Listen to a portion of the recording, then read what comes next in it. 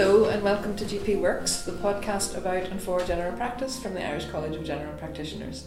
I'm Helen McVeigh, Quality and Policy Manager in ICGP, and in this podcast I'm talking to Dr. Johnny Sweeney, who's a GP in Stranorlar in Donegal. We're going to talk about being a GP in Donegal and about IT for GPs because Johnny is also the GP IT Project Manager.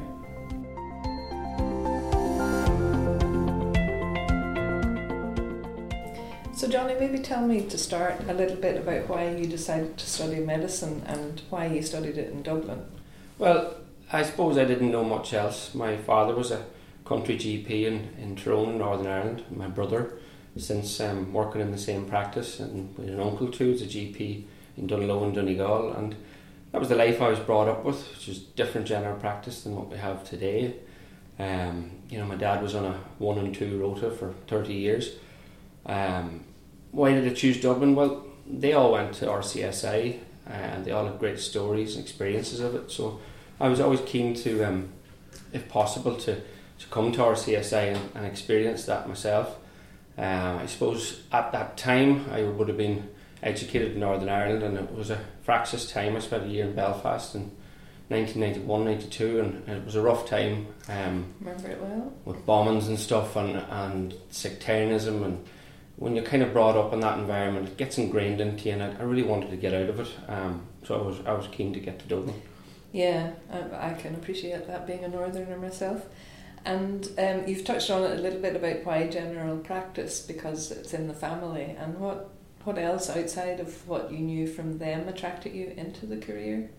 Well, I always liked the way that being a GP, you were educated, you were a doctor, but really you were part of the community, and you could socialise with the community, and you're down at base level in the community, really. Mm-hmm.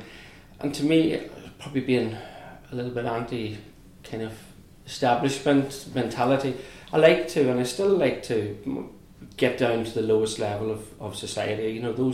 Those patients I enjoy the most, because they're the people that I think we can really help and take them under your wing and show them that you're there for them. It's the most rewarding part of medicine, and I think general practice is a place where you can really get exposed to that. Mm-hmm.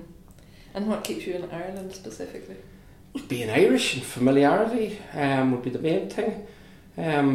It's a great country. It has evolved something fantastically over the last 20 years. It's become so multicultural. In Stranorlar now, I would say a good quarter of my patients are non-nationals, and they all bring something different to the table from their culture. Probably Polish would be one of the biggest cohorts, and they're great people. They're very like the Irish in mentality as well, so I don't see why I have to go somewhere else to experience what we're experiencing. Just to be clear, I'm not suggesting that you do.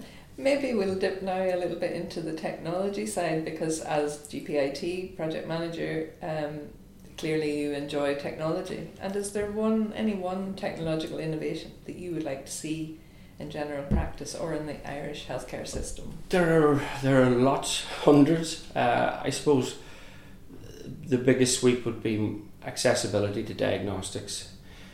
To take that diagnostic framework away from secondary and tertiary care, to bring it into the community, to empower us to learn how to. There are a lot of non-invasive diagnostics as GPs we can be performing. And in the UK, I do ultrasound in practice. I've been doing it since 2005. I subspecialise in fetal scanning at the moment. But when I was getting trained in the UK on ultrasound, we had a professor from Hammersmith University. He wrote the books on ultrasound, and his mission was to get as many GPs doing this, to get it out of the radiology departments, because there's nothing you could scan in ultrasound that you wouldn't get better imaging with magnetic resonance imaging. So when I came back after learning my ultrasound, talking to radiologists in Ireland, the attitude was very different. Okay. Some of my radiology colleagues were very supportive. They helped me to source a machine, what qualities it would need. But then other equal friends that I went through college with, we had fun, they said, stay away from this, it's not your place. And I can understand their concerns, and I would have concerns myself, and that's why really I keep my scanning and presence to what I'm qualified to do and what I'm confident to do. And I know there is scope for misdiagnosing things, for for missing stuff that's obvious for somebody else, and it's a thing I'd like to see improve in general practice, but I think it has to be done structured and carefully, and it has to be done with support of bodies like the radiology group as well. But hopefully in time we'll get more diagnostics, because that's the biggest thing slowing us up for our patients at the moment. Okay, and that would relieve a whole lot of the pressure on the secondary and tertiary It would care. indeed, yeah. Patients themselves are getting empowered to what they want. Take for us at Donegal, 4 or 5 years ago, to get an MRI scan, we'd have to refer the patient to an outpatient clinic. They'd wait 2 to 3 years to be seen there. They might wait another year to get even a simple ultrasound. Yeah. And now, in the last few years, Ophelia have come down to Letterkenny. So patients are walking in, I want my knee MRI, I want my hip MRI, and that's their choice. Mm-hmm. I'm not there to stand and say, you don't need this, and there's no... that's the way the world is evolving. And if you put barriers to patients getting diagnostics that they want, they're going to go elsewhere and seek them. And I think they're entitled to have take control and empowerment of their own health, and access to diagnostics would be a way to gain that. Yeah. And you've mentioned growing up in the north, and presumably you've experienced the National Health Service there. Are there any good things that the NHS does that you would like to see being implemented here in Ireland? Oh, the big obvious one is the 2-tiered health system we have here in Ireland. Being brought up in the NHS, and every patient receives the same care and treatment, and irrespective of wealth and earnings. I think that's a beautiful thing, and I'm sorry that Ireland is, all throughout my career, that 2-tier system's getting further separated. I find that very sad.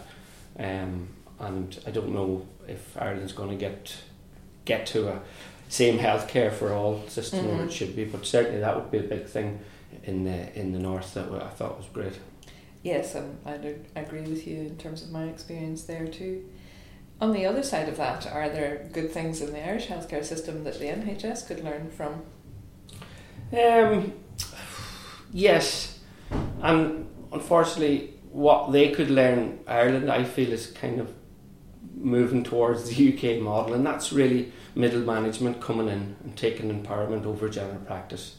I think being left to decide how we practice what we do is a valuable thing we have in Irish general practice.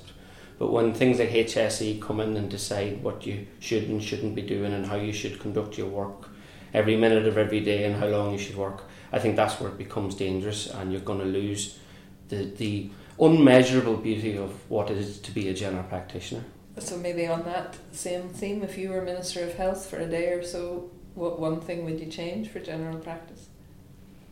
I would appreciate the work that the general practitioner in Ireland does today.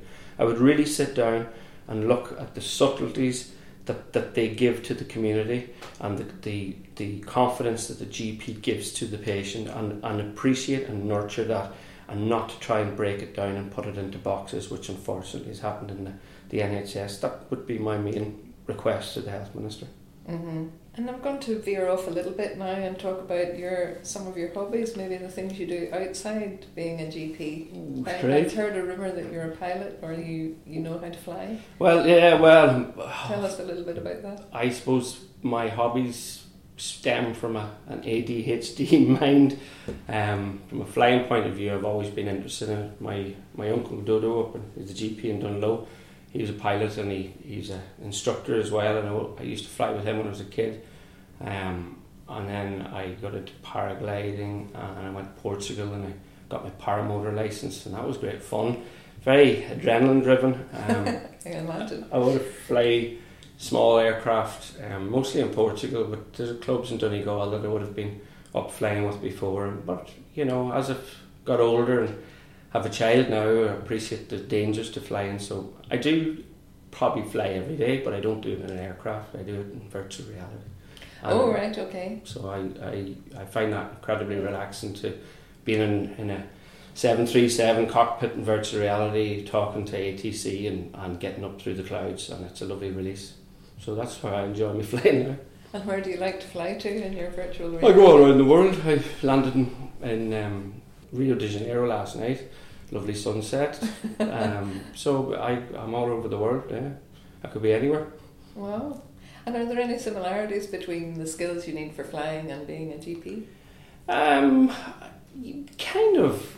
There are, in the sense that you're looking at problems from multiple levels and layers at the same time. And when you're flying an aircraft, you're looking at meteorology, many different forces, communication, all happening at the one time. So there are multiple processes spinning in your brain while you're undertaking one task.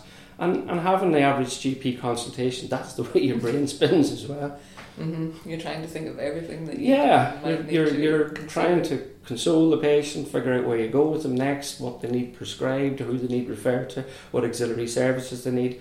So it's not as simple as patient comes in with problem, sort problem, patient goes. There are multiple tasks happening all at the same time, and that's what flying does, and that's what ultrasound does as well. You chase a baby in 3 dimensions, it's spinning around a womb, and you're trying to configure the anatomy of the child as it rotates itself around. It's a great exercise for the brain. That's a lovely way to think about it. I hadn't thought of it like that before. And based now on where you are in your current perspective, if you were looking back at your student self starting out in your medical career, what kind of advice would you give yourself? Well, I would tell myself to do what I did and enjoy every minute of college. It was a wonderful experience. And where I'm at now, I closed my eyes and it was like yesterday I left college. And it was, well, clearly it was, looking at you, John. No, it's 30 years or 20 years ago now. And I just appreciate that life flies very fast and enjoy every day, because it goes fast. And just make the most of every day and enjoy your life when you have it. An interesting one. And would you recommend for your own child to do a medical career? Good question. I do, and I probably base that on the camaraderie we had as a family. Like, my wife went to RCSI as well, and so we're all embroiled in it. But I don't know, is medicine going to be the same for her as it was for me? So I'll wait and see how that progresses. But at the moment, she's 9 years old, and she says herself she wants to be a doctor. And we're not pushing it. If she wanted to rebel and do something different than the family tradition. Fully support her, yeah. Fully support her. And what do you think, looking ahead into 10, 20, 30 years' time in GP, what do you think one of the biggest differences might be in how you operate as a GP? Well, I think general practice is evolving, and it always has evolved. My biggest worry for general practice at the moment is there's a kind of a perfect storm brewing of severe difficulties getting GPs, new GPs to come and work on the job. They, more than my father, who did 30 years, 1 and 2, they see the work we do as being unrewarding to what they could be doing. So retention of GPs is a serious issue at the moment. I know with the new change in contract, they're looking to try and change that, improve that, put more investment into general practice. But really, at the ground level, it's not there yet. And if it doesn't get there, I worry for the future of general practice. But we'll see how that pans out. Maybe the virtual reality. It might be the one to be used a lot. So it's been my pleasure to talk to you, Johnny, and I think we'll finish up our interview. I'd like to say thank you to Dr. Johnny Sweeney for joining us on this podcast.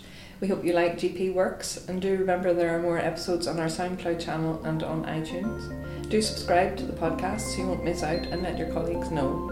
I'm Helen McVeigh, and thanks for listening.